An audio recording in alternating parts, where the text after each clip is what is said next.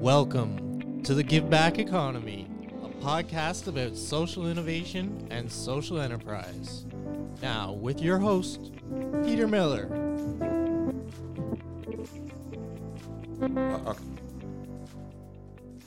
Welcome, and tonight we have Tom Auger from a very small community, and he does a number of things. He's operated a company, he's a choir director, or organist, and both, and he does a lot of other things. He's also a techno nerd and likes music big time. So welcome, Tom. Thanks, Peter. It's great to be here. Okay, so let's start with your academic experience after high school. We're going to bring up my shame right off the bat. Okay, let's get right into it then. During most of my childhood, I studied piano, and so I went to university to be a piano performance major. Went to the University of Western. I did a few really solid years there where I spent 7-8 hours a day in the practice room, just really going at it and being really serious about it. And I loved it. I loved practicing. I loved music. I loved studying music. I had some great teachers. What it took me 30 years to realize is I hated performing in public. So I was pursuing the wrong path altogether from that perspective. And it all sort of came to a head with a graduating concert. I can't remember. It was maybe third year. And, I was a few courses away from completing my degree, and I had a bit of a meltdown. It was on stage. I don't know if other people would characterize it as a meltdown. For me, it was like the world came to an end. I had, a bit of an issue on stage and got through it. And that was the last time I really performed classical music in public in an official setting ever again. And that was, I was 22 or something at the time. So that was the end of it. I didn't pivot. I dropped out of school altogether. I was doing a piano major and a philosophy minor. And I think I looked at my transcript. I think I have 3 courses left. I should really get that undergrad, but I didn't get it. So, and that's my academic story, Peter. Okay. So you got it through that. And now we got to turn to career. You have a lot of career path, I think, to tell us about. Yeah, I mean, I don't want to bore the audience with the niggly details, so I'll try to get through some pretty broad strokes. When I was 7, my mom was taking a comp sci course at the University of Guelph. And so she had a terminal back in the days that hooked into the mainframe via a modem with the acoustic coupler. And so she showed me how to, do really, really simple stuff, make little print statements. And I remember my very first code when I was 7 was to print out a picture that looked like a rhinoceros made out of X's. Or an elephant, or I don't even know, just a blob, really. And I was very, very proud of that. But ever since then, computers were a big part of my life. My dad back in the old days, picked up a ZX81, which was an old computer, but one of the very first ones that was affordable. It was tiny, had nothing, no memory in it. I mean, my watch has more processing power than 20 of those now. But it was great. We had a computer and we had a bunch of different kinds. And so I started to code and started to get into it. And so I always had that background. And even through university, I kept that up a lot. So when I abandoned that one career of music, I always had the computer side to fall back on. And at first it actually manifested interestingly. I started to gravitate toward the creative side of the computer arts. And this was the 80s, or the late 80s. So desktop publishing was a thing, and that's no longer a thing anymore. We don't call it desktop publishing. It's now a very pejorative term. But back in those days, it was a new thing with the Apples, the Apple classics that had come out. And suddenly there was this whole world of creative possibilities open to someone who had a bit of computer savviness. So I jumped into that. And in fact, I founded my first agency in 87, 88. I'm not exactly sure, with a partner who was older than me and had a bit more business sense than me. And together we founded the Electric Leonardo Desktop Design Agency. I'm not really sure how many clients we actually had, a dozen maybe. It didn't last very long, but it certainly, kept us in beer and Skittles for a little while. And yeah, so I pursued that side of things for a while, but I ended up going to a print house, and there I started to learn the old school printing craft, the pre-press craft and all of that stuff. And that really fascinated me. And just because of the tradition, we're going all the way back to Gutenberg and typesetting and those professionals. So I worked with a lot of older people, and they took me under their wing, and I sort of showed them the ropes with the computer side of things that they knew was their future or their doom, either way. But they were very motivated to sort of figure that out. And that sort of parlayed into being scooped up and moving to Toronto to teach in a brand new Canadian Pre-Press Institute. So this is a privately owned school that was funded partially by the government to retool these professionals that came from the old printing industry and teach them the new way of digital publishing, I guess, as we call it now. And so at 22, 23, I was now teaching people much older than myself, and I loved it. I really enjoyed teaching. I think there's a strong teaching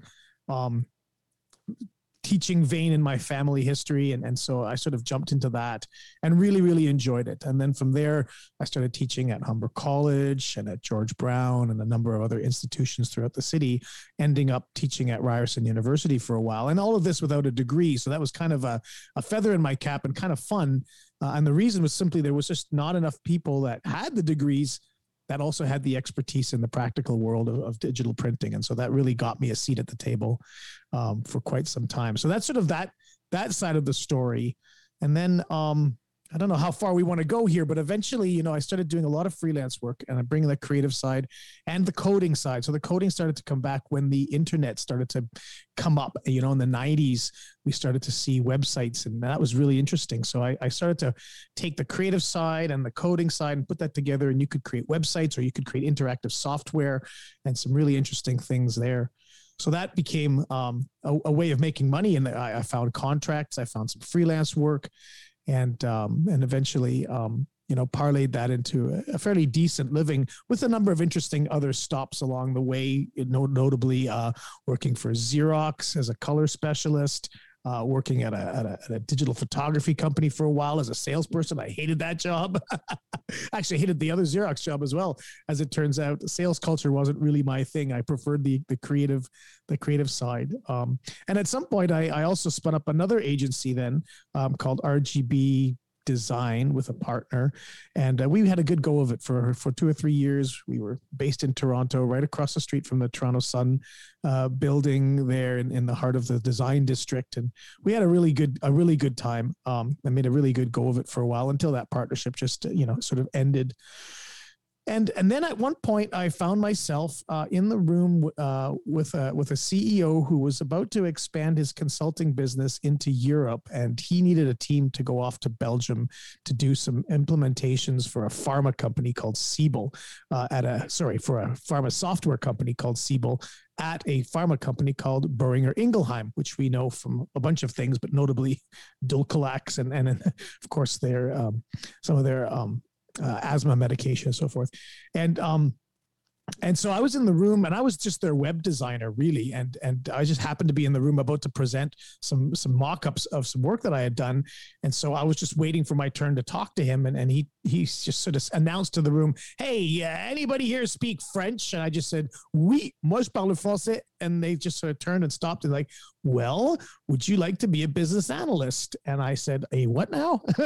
So they quickly told me what that was all about. And it was about, listening to people and taking notes and coming up with a good analysis of the situation and making some recommendations. I said, "Okay, sure, I'll give that a try." So the next thing I knew, I found myself in Belgium, purely on the force of the fact that I had studied French, all my life and came from a French family. And a quick correction, Peter, the name is Auger, not Auger. So there you go. I'm authentic. I'm legit. And so I found myself in Belgium, and then I went from being the business analyst, and then the team that I went with, they ended up kind of burning out and leaving, and I stayed. I was having a time of my life. It was a really interesting work. It was in a new culture. It was in a new city. I adopted Brussels as my second home. And so I sort of stayed as the liaison, and then the next team came and the next team came. And so I stayed through 3 or 4 teams, and eventually I became the project manager, and I really sort of took charge of that project and had a blast. Also met my future wife there, even though at the time I had no idea she was going to be my future wife. I was just like, yeah, let's have some fun. And so I spent 4 years in Belgium and Germany and the UK, and eventually coming back to Montreal, all in that same sort of project management line of work. And then got back into marketing and started doing events and trade shows. And that was a lot of fun. It was something new again. It's something really interesting, helping companies bring, their trade show visions to life, and actually going down to New York and Los Angeles and helping them set up their booth and plan it all out and so forth. So that was a really glamorous lifestyle for a while, and lots of fun, meant a lot of traveling, and sort of gave me an insight into another world of marketing for a while. And so by and by, that led me back to a bit more freelance work. And then finally, I fell in with a wonderful man named Joseph Leo, who had a 2-person, design operation, and he invited me to be a partner. So I paid my way into a 50% partnership with him. And we formed this corporation, and we really spun up a wonderful company called Zeitgeist. And we built that up for about a decade. At our peak, we were only 10 people. It was humble. It was a very small boutique shop. We did really, really good quality print and design work, as well as web work and coding work and all that kind of good stuff. And, Joseph taught me so much about, people management. He was just a wonderful, caring person. We knew each other through teaching. We both taught in the same program. And so, I'd already known of him and known that he was a great person. And this was just, that opportunity to work and learn from him every day, work with him every day, and build up a team of really talented young people that were all really, excited about our clients. Many of our clients, we kind of handpicked our clients to be people in the green energy space or in the social purpose area. And that felt good. So not only did we have a nice portfolio of work that we could show, but we could be really, really proud of our roster of clients. So that that was a great run for 10 years. And then that sort of, it was starting to come to an end, and it was time for us to split apart and do different things. And at that time, a former student of mine from the Ryerson days came back to me, and he had started up an agency, which at the time, I guess, ended up being called Art and Science. And so he made me an offer that at the time I couldn't refuse, and really promised a higher level of clients, a higher level of work, and so invited me and created the CTO role for me, a chief technical officer. So sitting at the top of the executive team and really running the engineering side of that company. So, in terms of sacrifices that I made, I didn't realize it at the time. I was sacrificing a little bit of that creativity in favor of that sort of the engineering hat that I ended up wearing. Although the early days were still a very, very creative time with lots of really interesting projects coming along. We did some Canada 150 projects. The art and science, as you can tell by the name, is very arts and culture, or was very arts and culture focused at the time. And so we had some really exciting projects, big things for the city of Mississauga, for TIFF, Luminato. I wasn't part of every one of them, but certainly some of the later work. And we got to actually get into this really interesting area that I hadn't touched before, which was called physical computing, and allowed us to sort of merge the programming side, the creative visual arts, and then creating physical things made out of wood and plastic that had buttons and knobs and dials, things that people could interact with, things that people could have fun with. And I had the opportunity to bring my musical background back into my career to a degree by creating wonderful interactive electronic music instruments that were on public display, for example, in the square in Mississauga, for over the Christmas holidays, for example, and hundreds of thousands, or not hundreds of thousands, let's say thousands of people got a chance to just go up and play this thing for free. And it was connected to all the lights around. So it actually lit up the entire square, depending on the piece that you were sort of playing. And it was a very accessible thing where anyone could go up and it would make beautiful music. So all of that felt really, really good. And we had a number of those kinds of projects. But of course, with COVID, all of that kind of thing came to a halt, because the last thing you want to do is make an excuse for people to congregate and touch the same stuff and breathe in the same air. And so all the experiential market has really declined. And we were just, at this point, art and science is very much focused on a growth trajectory. So that creative side, it's still a very creative company, and the work is very creative, but in a much more, let's call it conventional way, corporate websites, strategy, branding, and that sort of thing. So that kind of takes us up to today, with the exception of this little side venture that COVID has afforded me, which is to become part of the United Church again through my sister's involvement in Norval United Church out of Georgetown.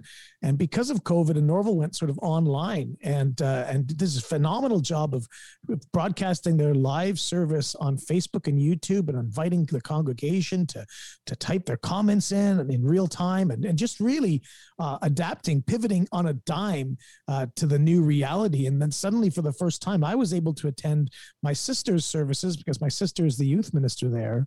So I was able to attend her services regularly, which, normally I wouldn't have been able to drive out there all the time. And so I was able to experience that. And at some point she said, "Hey, Tom, you want to join the virtual choir?" And I thought, sure. I've been singing in the shower for years, so why not? Let's do that. And, little did I know what a soul sucking challenge it is to stand there, and sing to yourself with a microphone and no other choir around you, and then to have to listen to that and to send it off to be part of something else. And I realized for the first time that I don't actually have a great singing voice. In fact, it's really, really bad. And all those times my kids told me to shut up when I was singing Sting in the car, it was true. So it was a humiliating thing, but I thought, you know what, I'm going to stick with it. Even if, music is no longer about being the concert pianist, being the center of attention, being the superstar. This is about contributing to worship.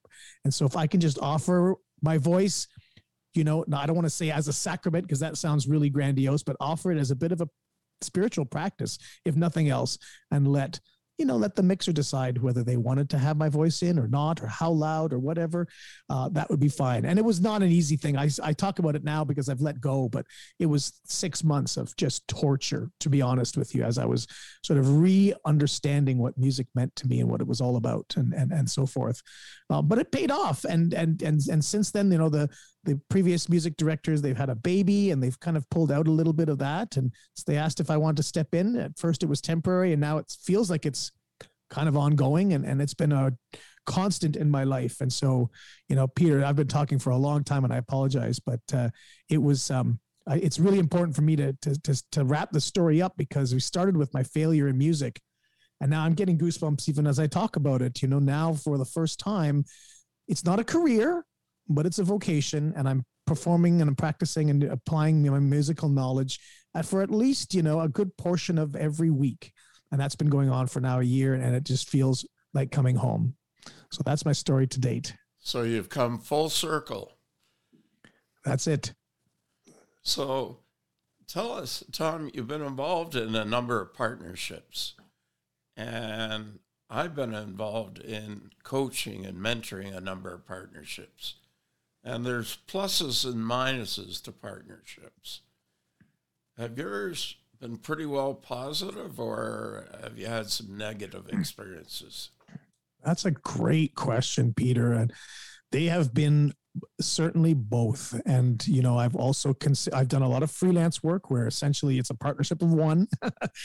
And so I can contrast that very much to a partnership. My first two agencies, agency is a very grandiose word for what we were, but we're just with me and my partner. So it's just two of us.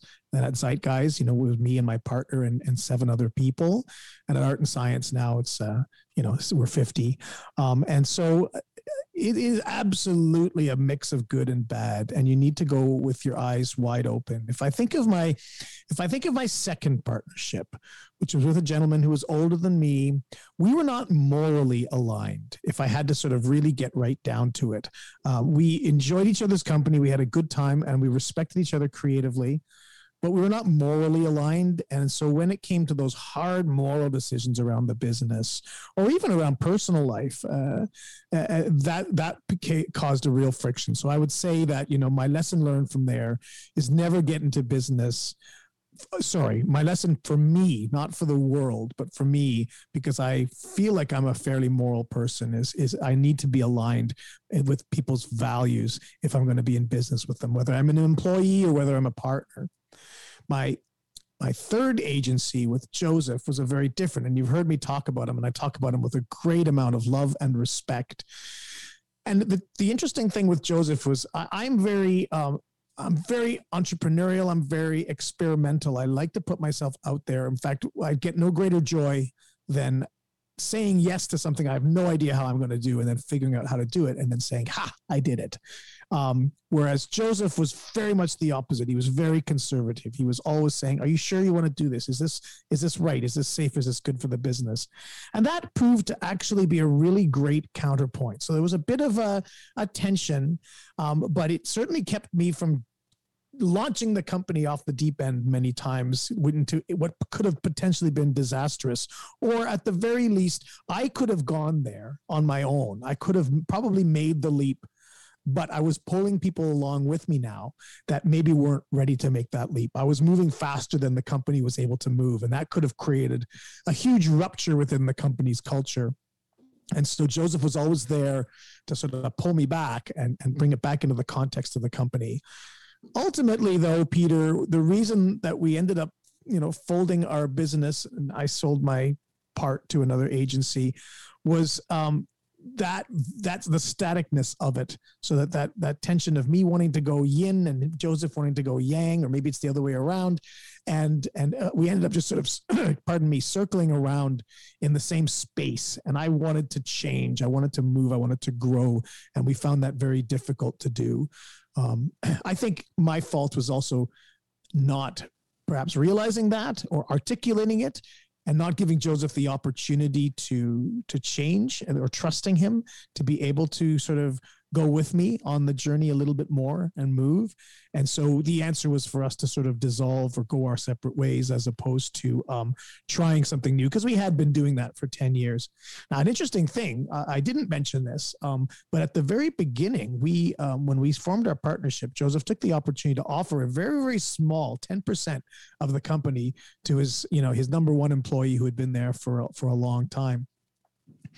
And that was a very interesting dynamic because this person was a very gentle soul, didn't have a lot of ambition, was really happy to do the work and focus on the craft. A very positive person, very spiritual person. And so he didn't contribute to the dynamism in the sense that he didn't want to particularly go in one direction or in another. Should I stay or should I go? He was kind of in the middle. But that created this very interesting triangle where if Joseph wanted one thing and I wanted something else, if we were going to base it on, the share structure of the company, well, Michael, who was that person in the middle, had to take a side. And so we almost naturally had this person that we had to pitch our idea to. And it was really interesting. And he would sometimes go with me and he would sometimes go with Joseph. And that was a really, really cool dynamic that I would almost say was an interesting lesson to be brought to other people that might be looking at that. The partnership didn't have to, he was a bit of a token partner in some regards, but it was an interesting sort of dynamic that evolved as a result. You almost had the power. Yeah, it's true. Actually, right? The power behind the throne. Never occurred to me. So let's talk about the toys that you have at your house right now. Because before we started, you indicated you had a lot of toys. Yes. So well, what are they? Well, for the most of my, if we're going to call them toys, pardon me, most of my toys are around music, right? So I have I've been collecting musical instruments for all of my life. At one point I was collecting synthesizers like you wouldn't believe, because I fell in love with synths in the 80s when I was a teenager and rented a few, and I almost wanted to have one. And then when I finally had enough money, when I turned 19 or something, I bought one, and it was incredible. I loaned it, I leased it. I can't remember. I had monthly payments. It was craziness. But that addiction kind of grew, and I eventually, ended up having 5 or 6 synthesizers. But they were bulky, and the world has changed. And so, most of the things have gone digital and software based and so on. So I divested myself of them and then just started buying real instruments. So I've got, guitars and basses and drums and percussion and all sorts of wonderful things like that. And more recently, I've been starting to collect mixing equipment and things like that. So I've got a recording studio downstairs and a recording studio upstairs as well, for when I, don't feel like coming downstairs because it's so cold down here. And that I would say that, if we had to sort of count toys, that forms the bulk of it. And of course, computers and all of those things. It just sort of seems like you collect, PCs and computers and laptops over the years, and then you just don't want to let them go. So I've got almost a little museum of old Macs and old Windows computers lying around. And I guess I should recycle them at some point, but I kind of like having them around, and they become useful when you start to get into the world of electronics and tinkering. You can start disassembling things and you can reuse components, and that's kind of fun. So with me and the boys, we do a little bit of that kind of makery as well. And then of course, I've got quite a woodworking workshop and a 3D printing facility as well. Facility, it's a big word. I've got a couple 3D printers in a corner of my house. Okay, that's my facility. But it's fun and it's extremely creative. In fact, I'm talking to you and my computer is being held up by a podium that I 3D printed just to make it fit within my setup. So that's really fun. So they all serve a purpose. It's not collecting for the sake of collecting. And in fact, when I moved to Guelph for the first time, I was able to assemble everything in one room. And I realized, good grief, I have enough for an entire band. And I set everything up and I got it hooked up. And then COVID hit and no one has been in my basement other than me in 12 months. Okay, final question. Little challenging. 3 years from today, what's Tom going to be doing? So, Peter, you and I met, I don't know if it was last week, and you told me this question was coming. So I've been thinking about it, and I'd like to say that I have the answer for you, but I don't. I don't really know where I'm headed at this point. I just turned 50 this year, and my trajectory is wide open. I've got a fairly decent job title that I can parlay into another career move if I wanted to. I've also recently really started to dive deep into the social purpose and things like that, partially through our connection to United Church, for example, and some movements happening here in my hometown of Guelph. And so that's something that really interests me. So, and then with the entrepreneurial side of things, I would have to say, if I had to roll the dice and take a wild guess at what I would be doing in 3 years, I would say that I would be an entrepreneur. I would say that I would be creating a product. I would say that it would be software based or software and hardware. It might be a physical thing or software that brings good into the world. I have been, Peter, in marketing for 2 decades or more. And some of the work has been useful. Some of that work has been just to help companies sell widgets to other companies to sell more widgets. And that emptiness is growing on me like an ache, something I want to fill. So I want to put something into the world, I think, that has a lot of good. I'd love to say I'd be doing more music. And I will be doing music, but I don't think as a career. I'm not sure that's the trajectory. I think keeping music sort of sacred is a good thing. So Tom is an individual where it's TBD, to be determined.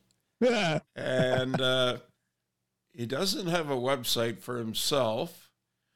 So you're going to have to connect with the Community Innovation Hub to find out how to connect with Tom and to find out where he goes from here and who he connects with and how he's going to make a difference in the social purpose area. And that's exactly what the Community Innovation Hub is. We engage and we give back to community. So thank you for joining us tonight, Tom. Auger. And thank you for your time tonight. Thank you, Peter. It was great to be able to tell my story, and I do look forward to those connections you were talking about. My spirit is open right now, so let's see where it moves me. And by the way, I do have a website. It's tomauger.com. I don't think there's much on it, but I've owned that domain for all of my life, so you can probably contact me there. Okay, thank you.